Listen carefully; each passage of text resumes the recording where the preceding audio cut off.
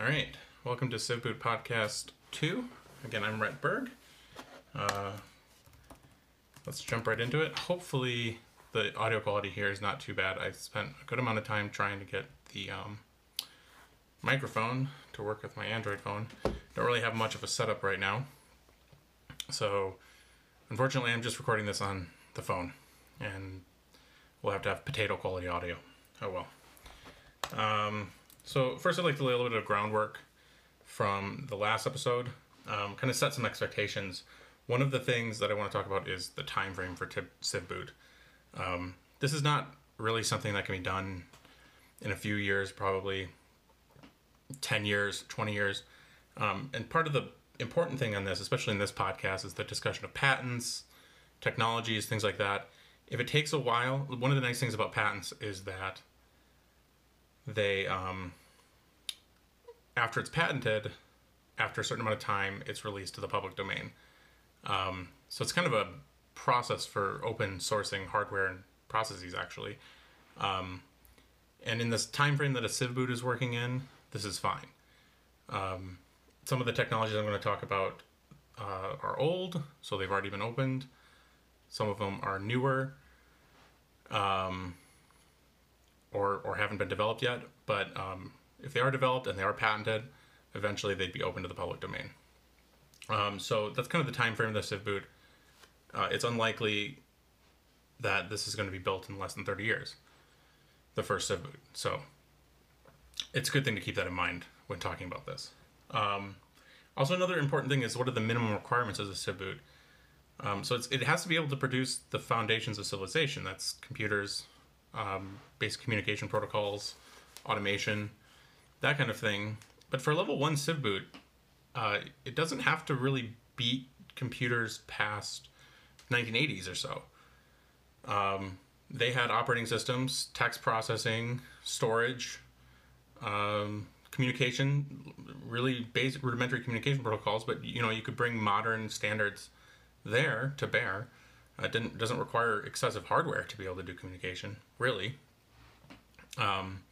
So even a Z80, which has 9,000 transistors. I mean, you compare that to modern CPUs, they have millions and millions of transistors. It could do 15 megahertz, and it could run a full operating system, and you could write code, compile for itself, etc. And actually, in a later section, I'm going to talk about, I've been really busy reading about these other efforts.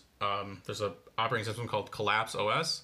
It literally, in 5 kilobytes, boots an entire operating system and can run a fourth compiler with a text editor, everything.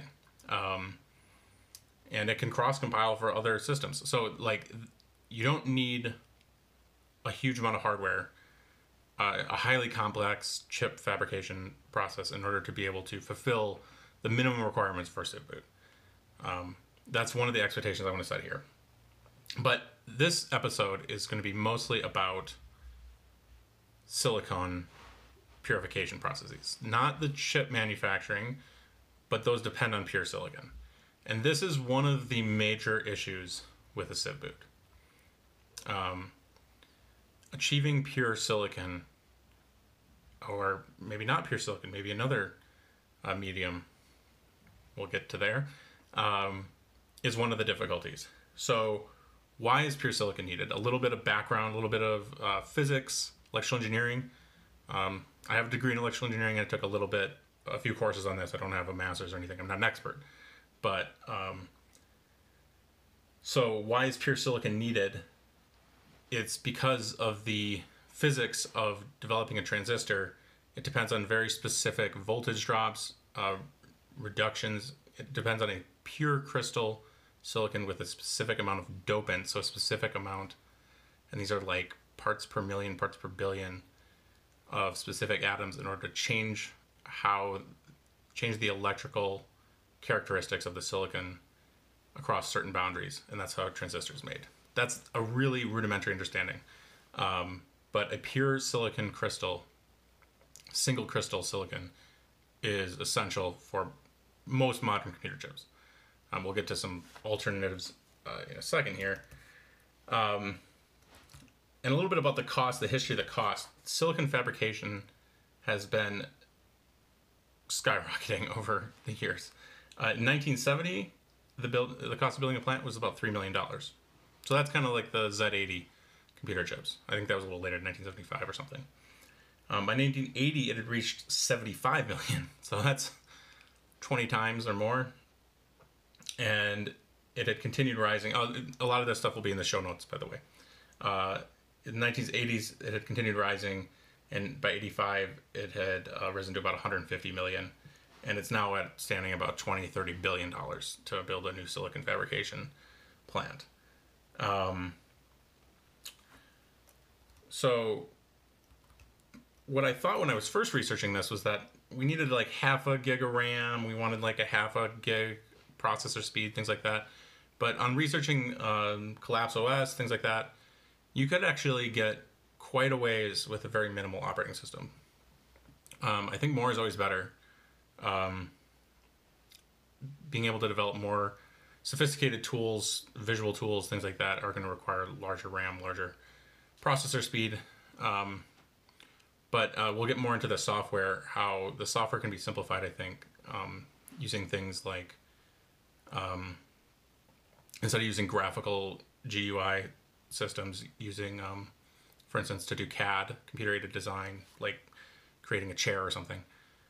You could use a programmatic method to define how the chair is made instead of have a full visual suite that requires high processing speed. So we'll get into some of those alternative design choices, which can help simplify the CivBoot software and require less hardware. So we'll get into some of that later. But those are some of the ideas to keep in mind. So this is too expensive. $3 million, I mean, that's really expensive, but maybe it's achievable. You could have like a university scale CivBoot that has a $3 million silicon fabrication plant, and maybe it's possible with new technology and new processes. We could make it even cheaper. But it's important before thinking like maybe we could do it to understand a little bit about how silicon is purified. So purifying silicon is done by melting sand, first of all. Just sand is mostly silicon. Silicon is the second most abundant element on Earth. Oxygen is the most abundant. So you melt sand in what's called a submerged arc furnace. I'm no expert on this either, but it's basically, I think, some rods and ultra high current push through the sand, and it melts the silicon. The arc furnace, from what I researched, is typically manufactured via steel and refractory metals. Like that's the basin that contains the melted silicon. I saw some other references that it can actually be made of quartz. I think quartz is a purified form of silicon. It's just SiO2, silicon and oxygen bonded. And it has a higher melting point than, I think, typical sand. So you can kind of see how that might work. But it requires extremely high electric power. And it ends in what's called MgSi, metallurgical grade silicon, like, you know, the grade of like iron or tin. They're not pure metals when they come out. They're metallurgical grade. They have a few impurities, and that's okay for the development of most metals. But for the development of computers, that's not okay. There's another method that's newer, where some researchers have managed to powderize the silicon, and we'll get into that as well. But that medical grade silicon is then powderized into smaller, like I think micrometer sized granules, and put through several chemical reactions at mostly low temperatures in order to produce polysilicon, which is pure silicon to the parts per billion kind of ratio. And that takes several chemical steps, but it's mostly, it seems like fairly standard chemical processes where you dissolve the silicon into acids that produces some kind of chemical. The impurities form a different chemical, and then you use distillation. So like the chemicals at certain temperatures form gases, and you pull those gases off in order to distill down to the pure silicon elements and then use other chemical processes to extract the silicon. That's the basics of how pure silicon is made. But pure silicon is not the end of the story. Computer chips don't just require pure silicon. They require a pure silicon crystal, single crystal. The way to imagine this is, imagine that the silicon is an atom, and it's bonded to another atom, and another atom, and another atom, and another atom. It's kind of like a lattice, like a box. It's like a perfect box. And that's the atom level, so there's, billions of atoms in your finger. Every single bond is another perfect box that matches perfectly with that box. That is a perfect crystal. And a computer chip requires a perfect crystal with very, very few defects. And defects can be introduced in all sorts of ways in the process, such as growing the crystal the wrong way with the wrong temperatures, having impurities, things like that. They cause the two lattices to be different, and that changes the electrical processes, the electrical properties, of the wafer, which means that your computer chip doesn't work if you have too many impurities. If you have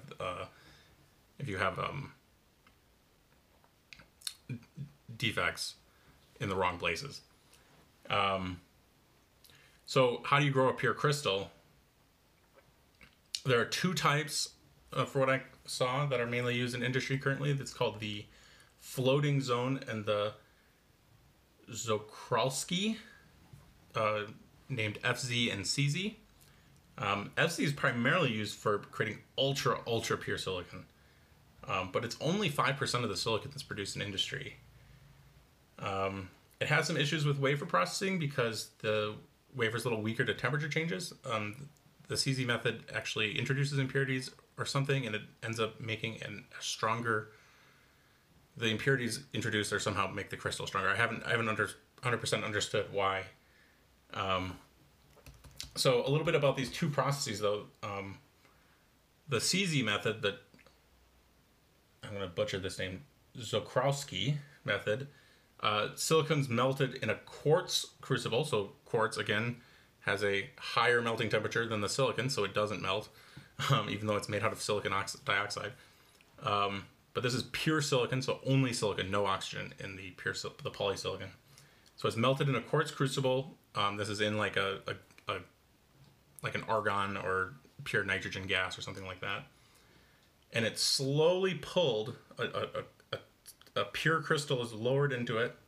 So a single crystal, a tiny single crystal is lowered into it and slowly pulled up. And the pulling speed, it's also rotated, and the pulling speed and rotation, as it's pulled up, the silicon solidifies and hardens and forms a pure crystal. It matches the crystal that was put in. And the pulling speed and the rotation, there's all sorts of magic, quote unquote. Like, they don't know why the specific pulling speed is necessary, but that's how they make. It slowly pulls up a cylinder of pure silicon, and it has to be adjusted because the temperature in the vat is changing constantly because you're removing silicon from it. There's temperature differentials all over the place. It's very complicated and very expensive. And then at the end of the process in the CZ method, there's some silicon left over in the crucible, this pure quartz crucible, which is quite expensive. And the silicon hardens and it actually cracks the crucible. So it's a one-time process for each crucible, which is quite a significant cost. It's actually one of the most significant costs, apparently, in growing pure silicon. And it's also a very significant cost if you think about, in a civ boot context, this would be amateurs attempting to do this. They'd be making mistakes. Well, if you make a mistake, guess what? Gotta get a new crucible. So the CZ method, from what I've seen, is not applicable to a civ boot. There's no way it could ever be used in a civ boot. It doesn't scale down. It destroys your crucible each time, so you can't try again. Because it's very expensive for each attempt. The SC method has its weaknesses, but it goes the opposite direction. Basically, you start with a pure silicon rod. It's not a single crystal, but it's a pure silicon rod. You put the single crystal on the bottom. You do some special process to heat it up and melt it to the rod, and then you slowly lower it and melt the rod above it, and the rod turns into pure silicon. And this does not destroy a crucible at the end. It has several benefits. Now, do I think a sieve boot is going to be able to replicate either of these methods in any time in the near future? Not many of them. Maybe there could be a single university or a couple universities who invest heavily into creating these kind of infrastructures to be able to grow this for a sieve boot project. And that would be extremely valuable. I don't 100% know whether it's economical, whether it's possible for that to happen. But that, if it were to happen, that's probably how it would happen. It would be great if there could be more. But I don't have a lot of faith in silicon manufacturing ever reaching the public domain and ever reaching a group of like amateur volunteers, even very dedicated ones. Maybe, but unlikely. Possible in the university setting. So a sieve boot, being an educational tool, could appeal to universities, and maybe through that mechanism, silicon growing could be done. Also, even after you do purify it, it has to be cut into wafers in a very precise fashion using diamond saws, because it's silicon, very, very hard material. It has to be perfectly along the lattice, and then you have to polish it perfectly. There's a whole process with that. And then you have to take this wafer and produce transistors on it. And I'm going to do that in the next section. That's a whole nother process. Now, yeah, so I had some notes here about the silicon process. Let me just scan through here. Yeah. One item, regardless of whether these processes can be understood and replicated, they're extremely complex, labor-intensive, and dangerous. It'd be very difficult for anything smaller than a university or a large company to build. That's what I said. Now, it's important to note we probably don't need large wafers because we're doing smaller scale processing.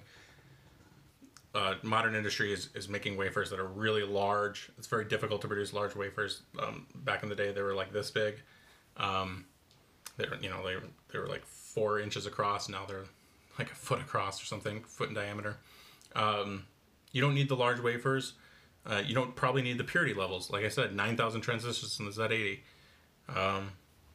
Maybe we can produce a chip like that that's smaller.